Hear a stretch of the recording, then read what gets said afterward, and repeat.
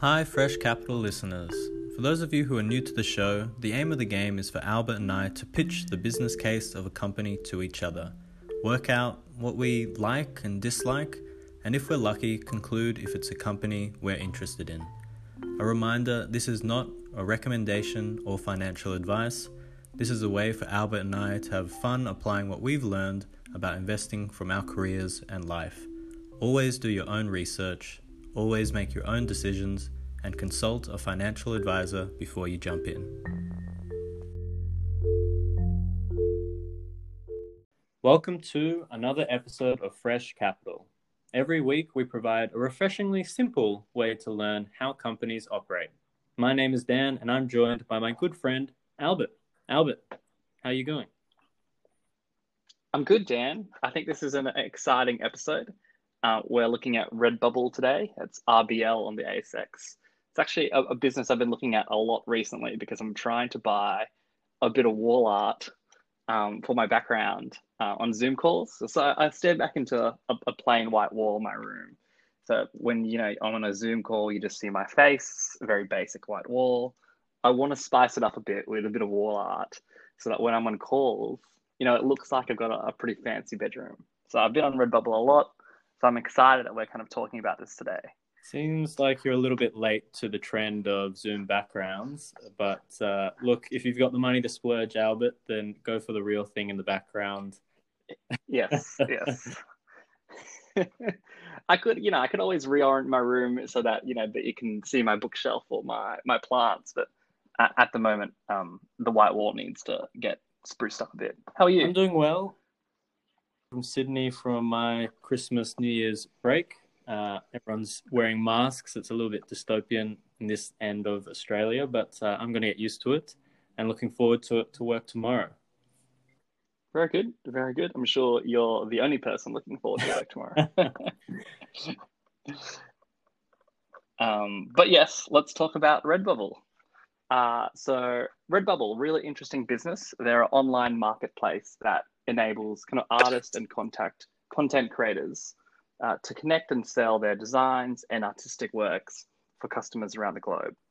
So I guess if you're an artist looking to monetize some design work or some artwork that you've created, when I say artwork, I mean digital art, you can upload your design to Redbubble, who will then make this design available on products such as t-shirts, printed canvases, posters, iPhone cases, homewares, and so forth. They've got a pretty broad product suite. So you can have your design printed on all these different products, pillows, et cetera, and then customers who like your product or you like your design can then buy it and have this very personalized product. So the value for artists is that they can use Redbubble as a platform to monetize some of their design work, and the value for the customer is that they can then support these artists who they really like and get a product that's incredibly personalized and not something that's readily available, in traditional bricks and mortar retail stores. I guess in addition to this kind of marketplace offering that they've got, they've also started to partner with a lot of well-known pop cultural brands such as like Rick and Morty, Star Trek, the TV show Billions, to use Redbubble as their platform to create and sell licensed content. So instead of these brands, doing it themselves, they use Redbubble to then make t-shirts, mugs, etc., which then helps these brands monetize merchandise and turn, fans of these TV shows and content into customers. So, both really interesting businesses. Their shift into cultural brands is something new, recent as FY19. But they're really started to expand, all their different content creators and how they onboard new artists onto their platform. Does that give a pretty good kind of indication on what Redbubble is, Dan, and how they generate value for their customers? It's a good overview, Albert. I might just throw a couple of figures in there as well. So in the last year, they had 511,000 selling artists. So as you're saying, these are people who have made a doodle, made a design, and they've slapped it on a product and managed to sell it. Those artists earned a total of 67 million. All these figures are in Australian dollars. So obviously, and a big part of Redbubble's mission is incorporating these artists as almost like a business partner. They want them to be successful as they are successful. They attracted 6.8 million customers, and they bought $474 million worth of products from those artists. The products are created from 41 fulfillment locations all over the world. So they've got many bases, Redbubble, all over. In terms of the breakdown of their transactions by region, predominantly it's North America, with 69% of their total business being transacted in the USA. The EU is 14%, UK is 10%, Australia, New Zealand is 5%, rest of the world is 1%. So that gives some of the figures about Redbubble. One of the things I wanted to dive into, Albert, was this concept of flywheel dynamics, which is a bit of a buzzword throughout their annual reports. The idea, if you can picture a flywheel, which is, one of those sort of wheels that spins in the wind, the idea being that the more wind that spins, it sort of keeps turning and generates its own momentum. Here you have a platform, and as they articulate, if you don't have any sellers, then you won't have any buyers. But as you get more sellers on the platform, then there's more products for buyers to visit and buy things. And as more buyers are buying on the platform, that incentivizes sellers to get onto the platform as well. And so you get into this sort of arms race where more sellers, more buyers are coming onto the platform because it's the place to be. It's the place where sellers can earn money and buyers can get the right product for them.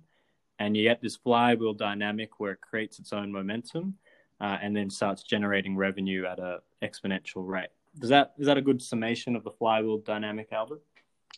Yeah, I really like that. I just want to throw in that, although it is a bit of a buzzword, some of the most really successful businesses, describe the structure of how they operate using a flywheel. And so one of the really big ones, and the most influential, is the Disney flywheel. If you Google the Disney flywheel, you can find an image of the original Disney flywheel that was sketched by Walt Disney, which shows how Disney was going to expand to all these different product lines, et cetera, et cetera. But I really like thinking about businesses in a flywheel because I like businesses that think about their business in a flywheel because it means they are constantly thinking about how they optimize and where they optimize their business and then what flow-on effects have from that optimization. But yeah, I think let's kind of dive into this flywheel a bit because I think this is one of the most interesting and attractive parts of Redbubble's flywheel. So if I kind of dive into what you've said, you've got artists, loyal customers, and fulfillment and options. What makes the flywheel so successful in my mind, especially Redbubble's flywheel, is that as you get more artists on board, you can harness the network effects of that on the business. And like you said, it means you get more customers, which means that how they deliver services and products to these customers gets better because they can leverage more, economies of scale. The unit economics gets better. They can easily work out where to place more fulfillment locations based on their customers or optimize for different products that their customers want. Similarly, if you get more loyal customers, you'll get more artists, which then kind of reinforces that flywheel completely. I guess a good analogy is like maybe Uber drivers. If you have more people on the Uber app looking for more Uber drivers, then more Uber drivers will switch from other ride-sharing apps to Uber. Conversely, if you have more Uber drivers and more availability of drivers on the app, it means that customers are more likely to use Uber because they don't have to wait for as long to get a car. So I really like businesses who can harness these sort of network effects because I think as the business grows and expands, it just accentuates their competitive advantage. So once they've got a competitive advantage, it just keeps building and building and building. They don't have to keep reinvesting in changing how they differentiate their services or changing how they deliver services to customers in order to stay competitive. I think that's a really good analogy with Uber. essentially this is the platform business model. It's the same as Facebook and social media. Once more people are on their platform, it incentivizes more users to again get onto the platform, and it becomes this self-serving behemoth, really. My question for Redbubble is, uh, you know, can a marketplace which really originated from funky graphic tees really build up a loyal enough following that you can have this flywheel effect that will generate revenue at the scale that you'd want as one of these businesses? And for me, when I think of Redbubble, I think Christmas time shopping. I might get this funky, quirky T-shirt, mug, or something for someone. Maybe it's a Kris Kringle. It's for an office present or gift. But I don't feel like I'm shopping on Redbubble for myself. I think it's one of those one-off gifts or presents, which means that I'm not a customer who's going to be coming back to the store every month buying a new thing. Mm, mm. Yeah, I mean, I definitely agree with that. Like, if you think about the customer journey, you probably want to show your personality a bit, which is why you go to a marketplace like Redbubble. And the best way to show your personality is through a printed T-shirt that has a cool meme or something, or like a cool design that then sparks the conversation around this is the artist. But there's actually a bit of data to kind of dispel your point, Dan. So in the annual report, they go through their product contribution as a percentage of revenue. And so if you have a look, in FY16, so 5 years ago, T-shirt sales actually made up the bulk of their revenue. They were making up about 51% of marketplace revenue, but now that's actually gone down to 38%. So the proportion of Redbubble's customers who are buying T-shirts is actually shrinking. And what's making up the gap are customers who are looking to buy, homewares, a bit of artwork, stickers and stationery have become really big. And so I think even though people want to show off their personality or buy a bit of a funky T-shirt, the trend now is shifting towards people wanting to buy more personalized homewares and artwork or items for their home and less about funky T-shirts. So I think you might be in the minority here, Dan, as a customer, because the other data point I have to back up this argument is that 40% of their customers are actually repeat customers. And so I think once people get a bit of a hook on the personalization that comes from Redbubble, they're likely to come back and buy something else. Well, that's right. And I looked at that figure and that was pretty heartening for me as well. I guess when I look at the difference between, 5 years ago, financial year 16, about 50% of sales coming from T-shirts, and now it's at about 38. And you think of the revenue growth over that period, while yes, the proportion of sales for T-shirts has reduced, in terms of volume, it's still, however much they're generating on T-shirts now would far outstrip what they were 5 years ago. So as a volume game, they're still selling a ton of T-shirts. It's still a ton. Yes, absolutely. It's still correct. a ton of their revenue pie. And one of the things we discussed before we hopped on the podcast is that Redbubble is really vague about the specifics of how they generate revenue by particular product. So we're not sure about the margins on T-shirts. Do they get a better margin on T-shirts compared to posters or stickers? And without that sort of information, it's hard to tell whether they want to be driving down the proportion of T-shirts they're selling because maybe it's a low margin product compared to stickers, which is a high margin one.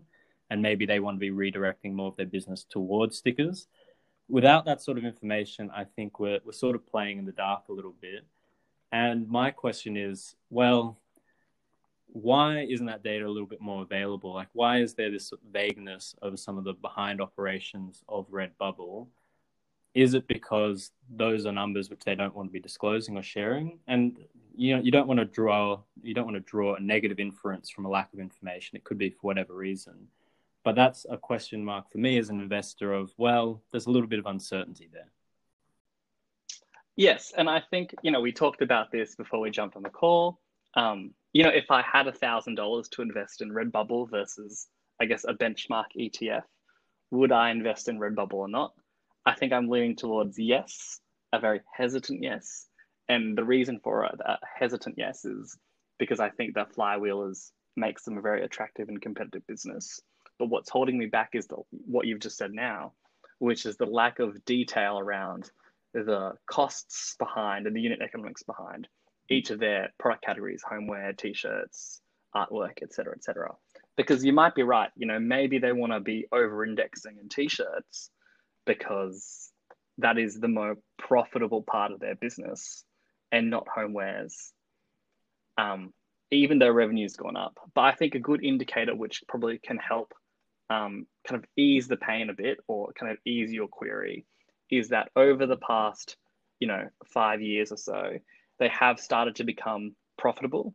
Like their operating EBITDA, which is their kind of profit before tax, depreciation, amortization, has increased as their product mix has also changed.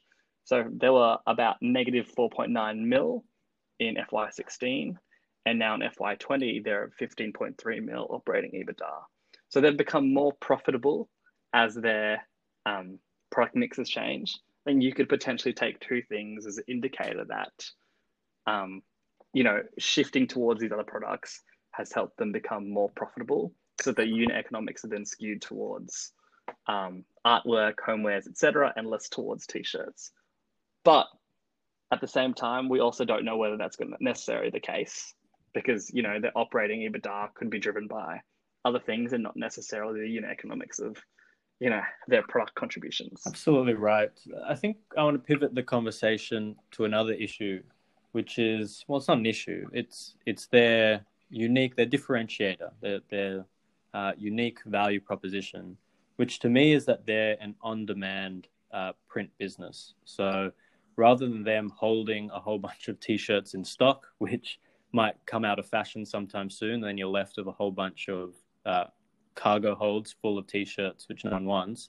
They're print on demand. And that means that they won't actually slap the design on a t-shirt until you've ordered it.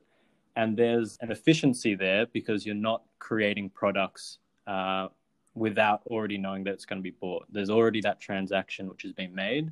And so it's a very efficient product. And before this, we were talking about the comparison with Etsy.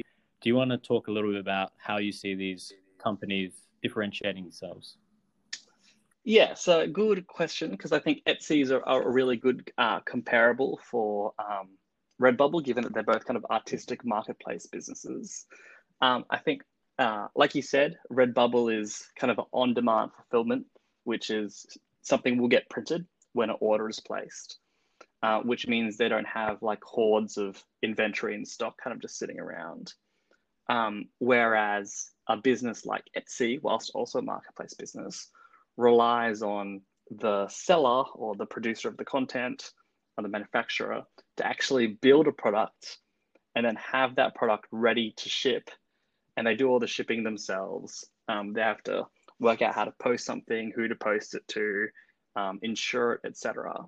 They have to do everything themselves. So it is purely a marketplace business where Redbubble has kind of this retail and supply chain element to it. But I don't necessarily think that's a bad thing, because that supply chain that Redbubble have made them a very well-oiled production machine. They talk about how, it's taken them years and years to build up this fulfillment and on-demand retail model. And they say it's unparalleled to any other company. It's probably doubtful. But, that kind of well-oiled delivery machine is still a very attractive part of their business. And it shows that they've managed to integrate both the content marketplace part of their business and the fulfillment part of their business. For sure. Another risk I'll throw your way is about intellectual property and IP. And you mentioned how they're starting to get into the licensing game, or they'll partner up with certain brands like Rick and Morty and start, producing some essentially fan content, which helps build up communities within those brands themselves. Lots of brands these days for marketing are looking for organic advertising, organic promotion, and obviously having fans making posters and t-shirts and mugs of your product is a way of not feeling like something's overly produced by a brand, making it feel very organic and very consumable by us who buy products. But there's obviously a risk there where if companies aren't signing on, if Disney or something decides that they're taking a really hard line to some of the T-shirts and materials or products designs that are being put onto Redbubble and start slapping on all these infringement notices, you could get a large part of that library diminished if companies start taking that stance. And I do think there are some tailwinds in terms of just generally in the business world of people becoming much more protective of their IP and their property rights.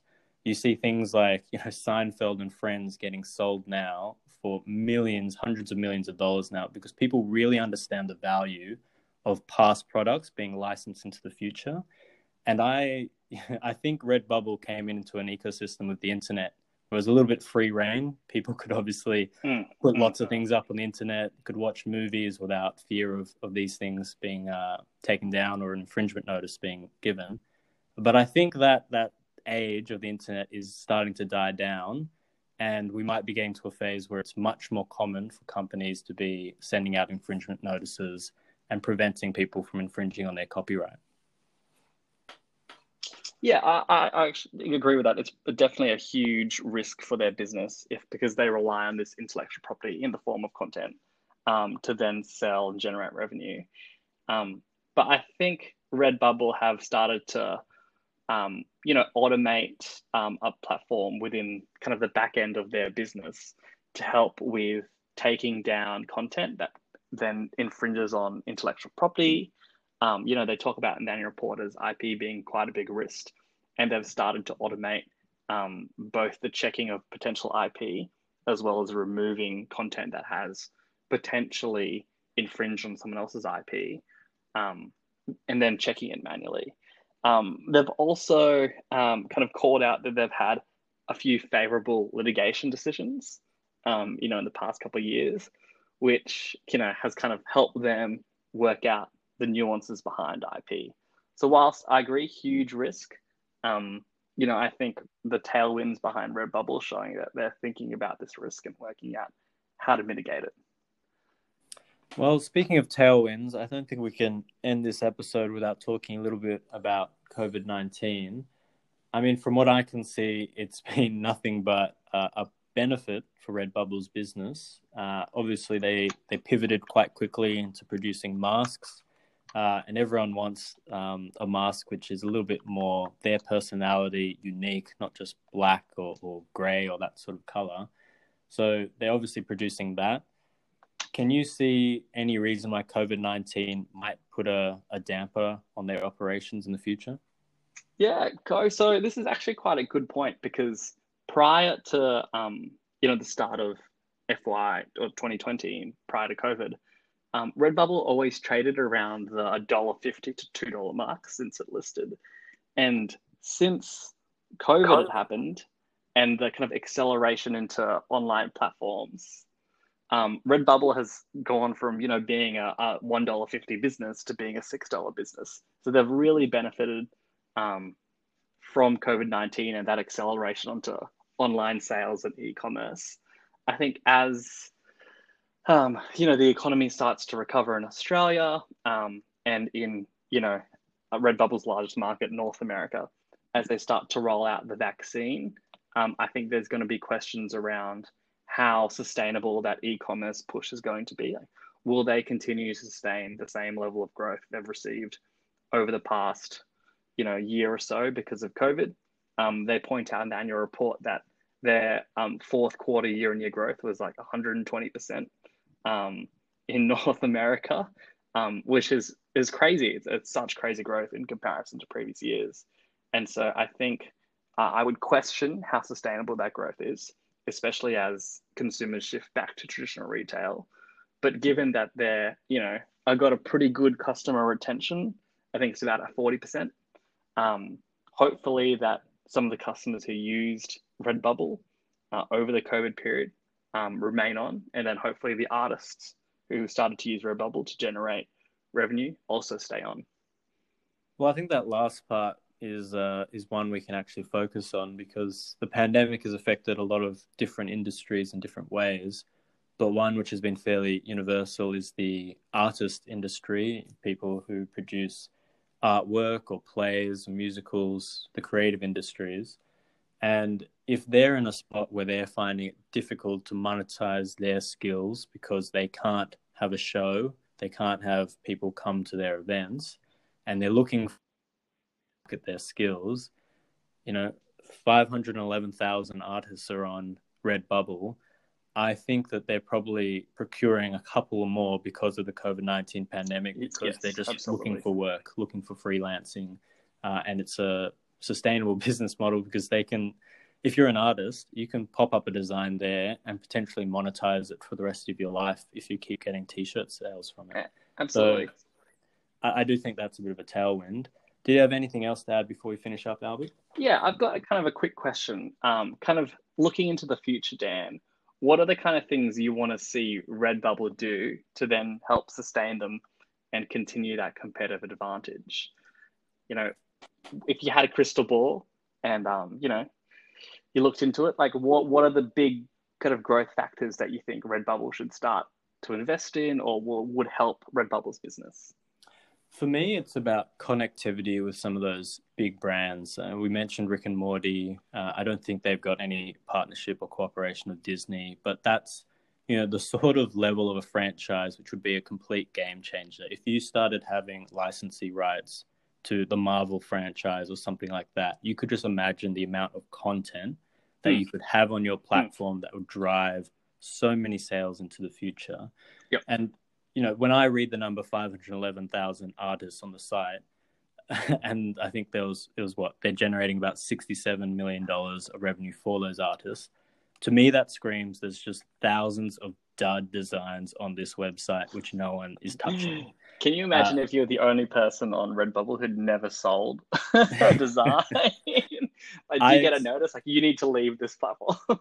I expect there's quite a few artists who their designs aren't getting enough love. And it's YouTube would have the same issue, where there's so many videos which are just, garbage.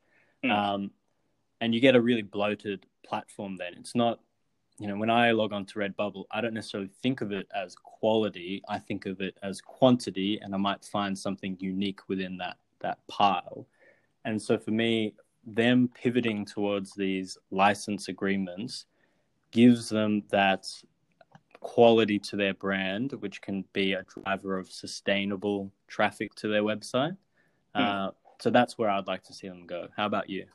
Yeah, you're actually right. I just had a look on that point. 80% of sales are made by 6% of their artists. That's from FY19, so not last year, but the year before that. Which, is such a concentration of sales. It really shows that there is a really long tail of artists who aren't getting much love. I think to answer your question, for me, I want to see Redbubble kind of integrate more technology into their business. I think I was thinking about this today when I've got, 3 empty frames in my room, and I want to be able to visualize what the artwork would look like on my wall using, AR or VR, and see, how the art will sit, homewares I buy, how that interplays with the rest of my furniture. Similar to how IKEA is doing it with their app. I want to see Redbubble kind of start to pivot towards that. Great. Well, let's finish up there, Albert. Thank you for listening to Fresh Capital, a podcast about learning how companies operate in a refreshingly simple way. Please support our podcast by rating it 5 stars on Apple iTunes. Subscribe and follow. Every follow and every rating really helps. Thanks again, and we'll see you next week.